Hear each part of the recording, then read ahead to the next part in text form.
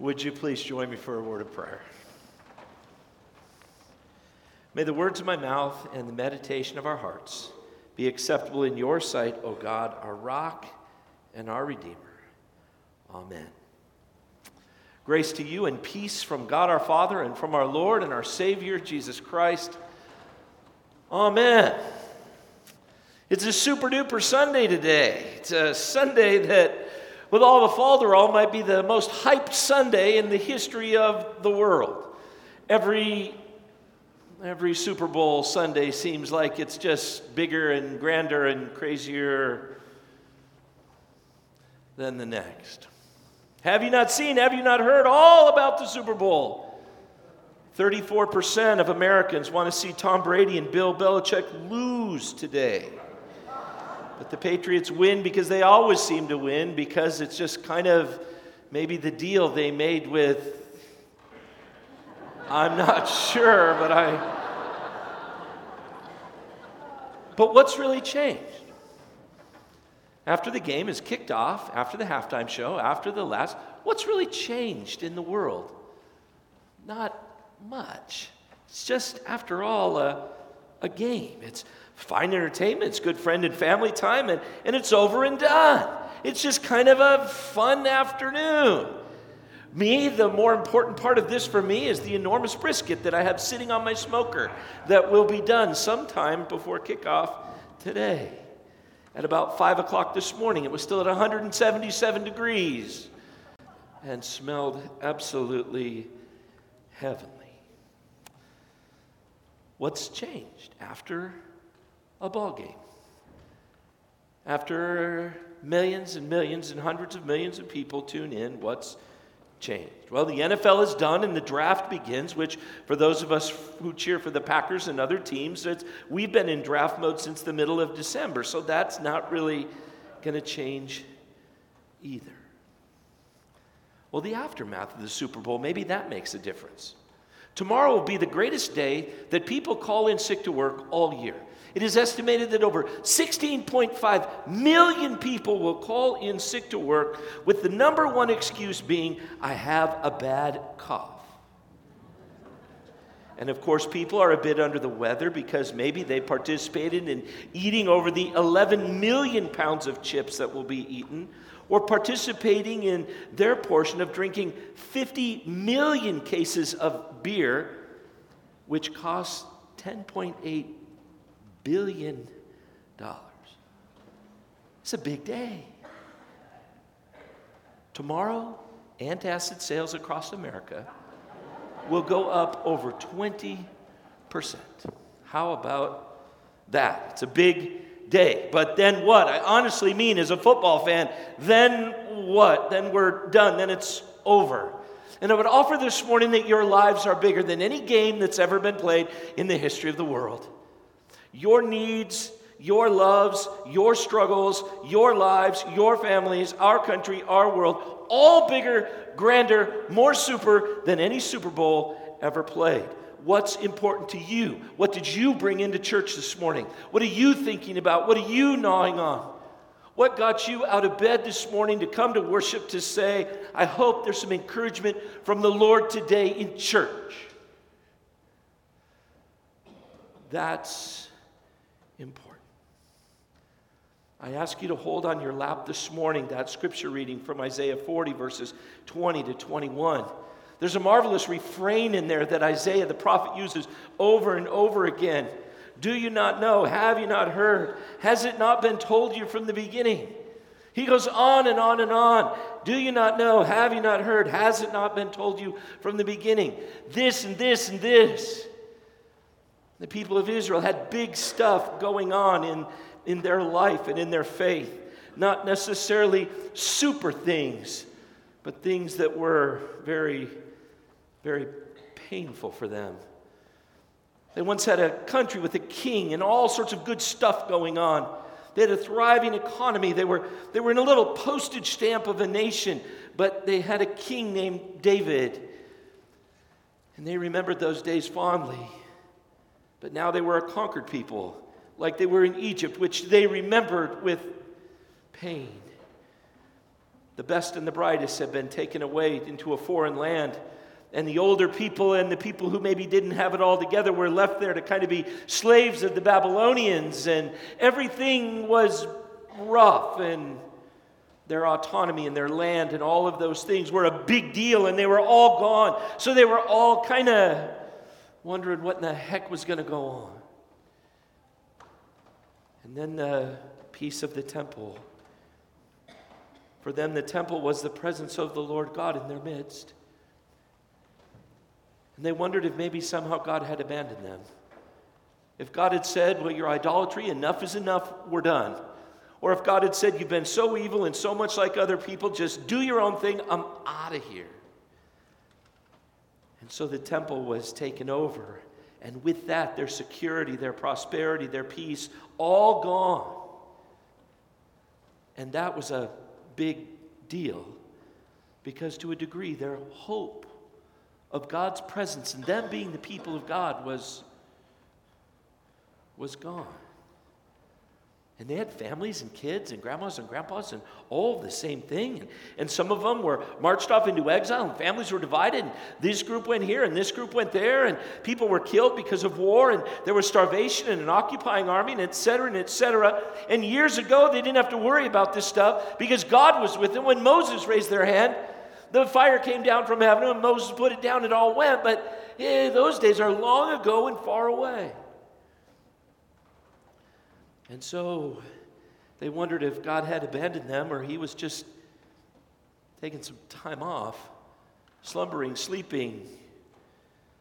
Maybe God had run out of time and grace and mercy to kind of let them do their thing. And now God was putting it on them. Blitzing linebackers to punish the quarterback. And they wondered in their heart if hope would ever be restored. If God would ever once again speak up and work and act in their midst as their God, as they, his people. So look at the first couple verses of that text. Isaiah writes, "Do you not know? Have you not heard?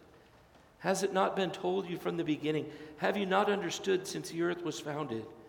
He sits enthroned above the circle of the earth, and its people are like grasshoppers. He stretches out the heavens like a canopy and spreads them out like a tent to live in."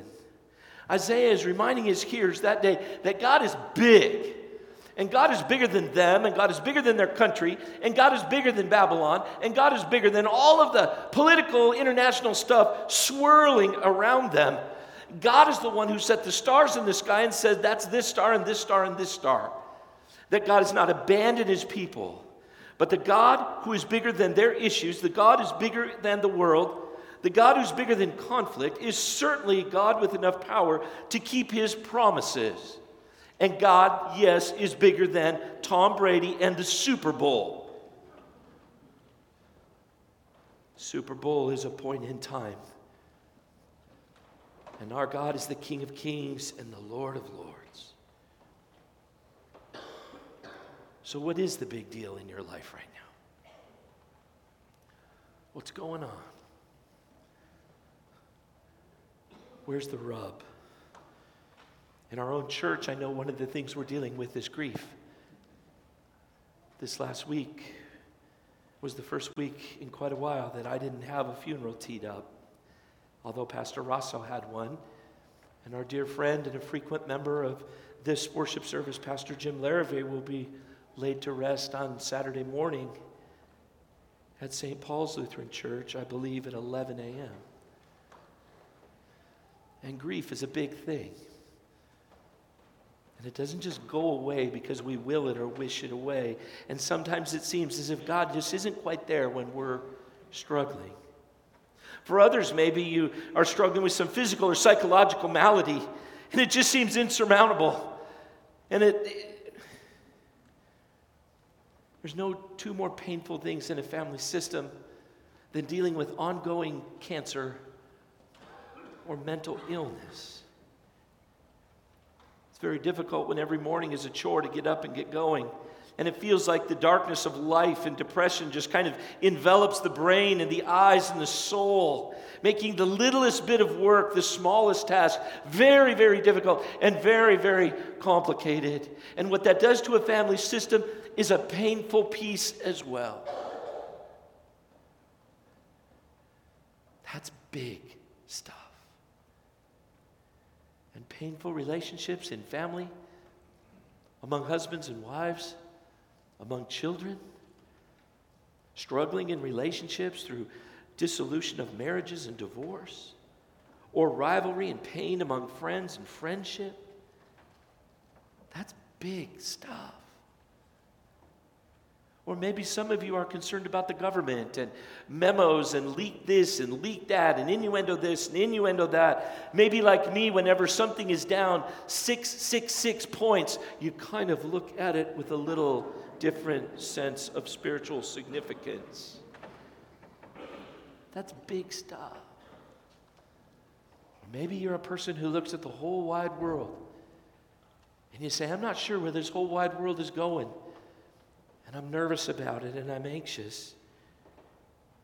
Countries and leaders and wars and rumors of wars and refugees of such a number that they can alter the population of Europe until Jesus himself returns. That's big stuff. And it's not a game for you or me or anyone else or even our Lord. It's not about selling stuff and marketing. That's not what we're here to do. What we're here as the people of God to do is renew hope and peace and security and those things that drive a positive sense of self and a positive sense of our relationship with God. Have you not seen? Have you not heard? Have you not seen? Have you not heard? That the Holy One of Israel is still the man in charge. He's the one who has no equal. He's the one who sets things in motion. He's the one under whose view all the kings of the world, past, present, and future, will bow. So Isaiah's words, hundreds of years before Jesus and thousands of years from us, are words for us today. Have you not seen? Have you not heard? Isaiah says, look up and see the heavens. These are the handiwork of God. Look around and ask, who is God's equal? Be encouraged that God doesn't get worn out and tired. He is our strength. He is our power. He is our God. And He will renew the strength of those who hope in Him. I ask you to pull that reading out and look with me beginning at verse 25 of Isaiah chapter 40, written in the bulletin for you. And I'd ask if we could read that through the bottom of the pericope together this morning. Isaiah 40, beginning at verse 25, which starts with, to whom will you compare me? Let's read through that together, please. To whom will you compare me? Or who is my equal, says the Holy One. Lift up your eyes and look to the heavens. Who created all these? He who brings out the starry host one by one, and calls forth each of them by name. Because of His great power and mighty strength, not one of them is missing. Why do you complain, Jacob? Why do you say, Israel, my way is hidden from the Lord? My cause is disregarded by my God. Do you not know? Have you not heard? The Lord is the everlasting God, the creator of the ends of the earth. He will not grow tired or weary, and His understanding no one can fathom. He gives strength to the weary and increases the power of the weak. Even youths grow tired and weary, and young men stumble and fall. But those who hope in the Lord will renew their strength. They will soar on wings like eagles. They will run and not grow weary. They will walk and not be faint. Yes! Have you not heard? Have you not seen? Coming out of this sanctuary this morning, you're going to be able to say, I have heard, and I have seen, and I have sung, and I have prayed. And the bigness and the power and the authority of our Lord and His Christ, all of that made real for us. Isaiah wrote that a Messiah would come after a period of time, and that his birth would be quiet. But he would gain popularity, that the deaf would hear, that the blind would see, that the lame would walk. Isaiah foretold that he would preach and teach, and that one day when he was on his own, he would be nailed to a cross. And that the sins and the pain that the Messiah would suffer would bring peace with God for his people, for you and me. And that's a big deal. You and me have peace with God through faith in Jesus Christ, through the Christ whom Isaiah prophesied. Our sins are reckoned and forgiven in Jesus.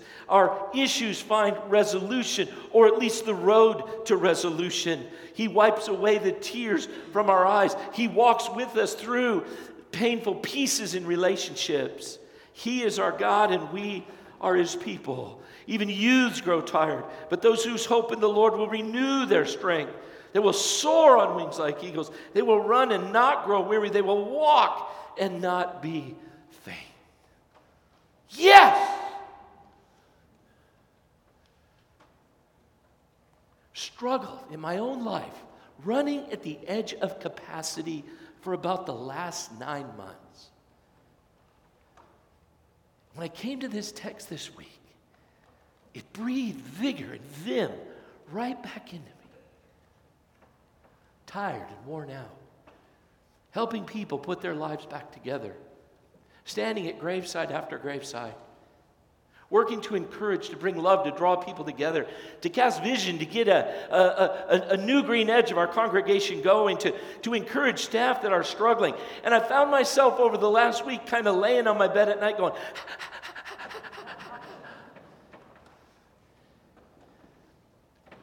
and like a beautiful cool breeze coming off and blowing across an arid desert region, so these words brought restoration to my soul, and I hope to yours as well. Because they reframe the difficult pieces of life around a different frame than the conflict or the cancer or the dissolution or the brokenness. Isaiah frames our lives around the bigness and the power of God. Don't you know? Haven't you heard? And so when framed in that way, those of us who hope in the Lord find renewal and strength, and our hope reinflated or reignited. And somehow, in some way, when our challenges and struggles are framed around God, they just don't seem so huge, insurmountable, or super. Because the love of God has a way of taking their scale down to what is more accurate. Something we can deal with and something we can work through. And when you frame your life with a big, big God, there's a sense of hope for your life, for your family, and for our world.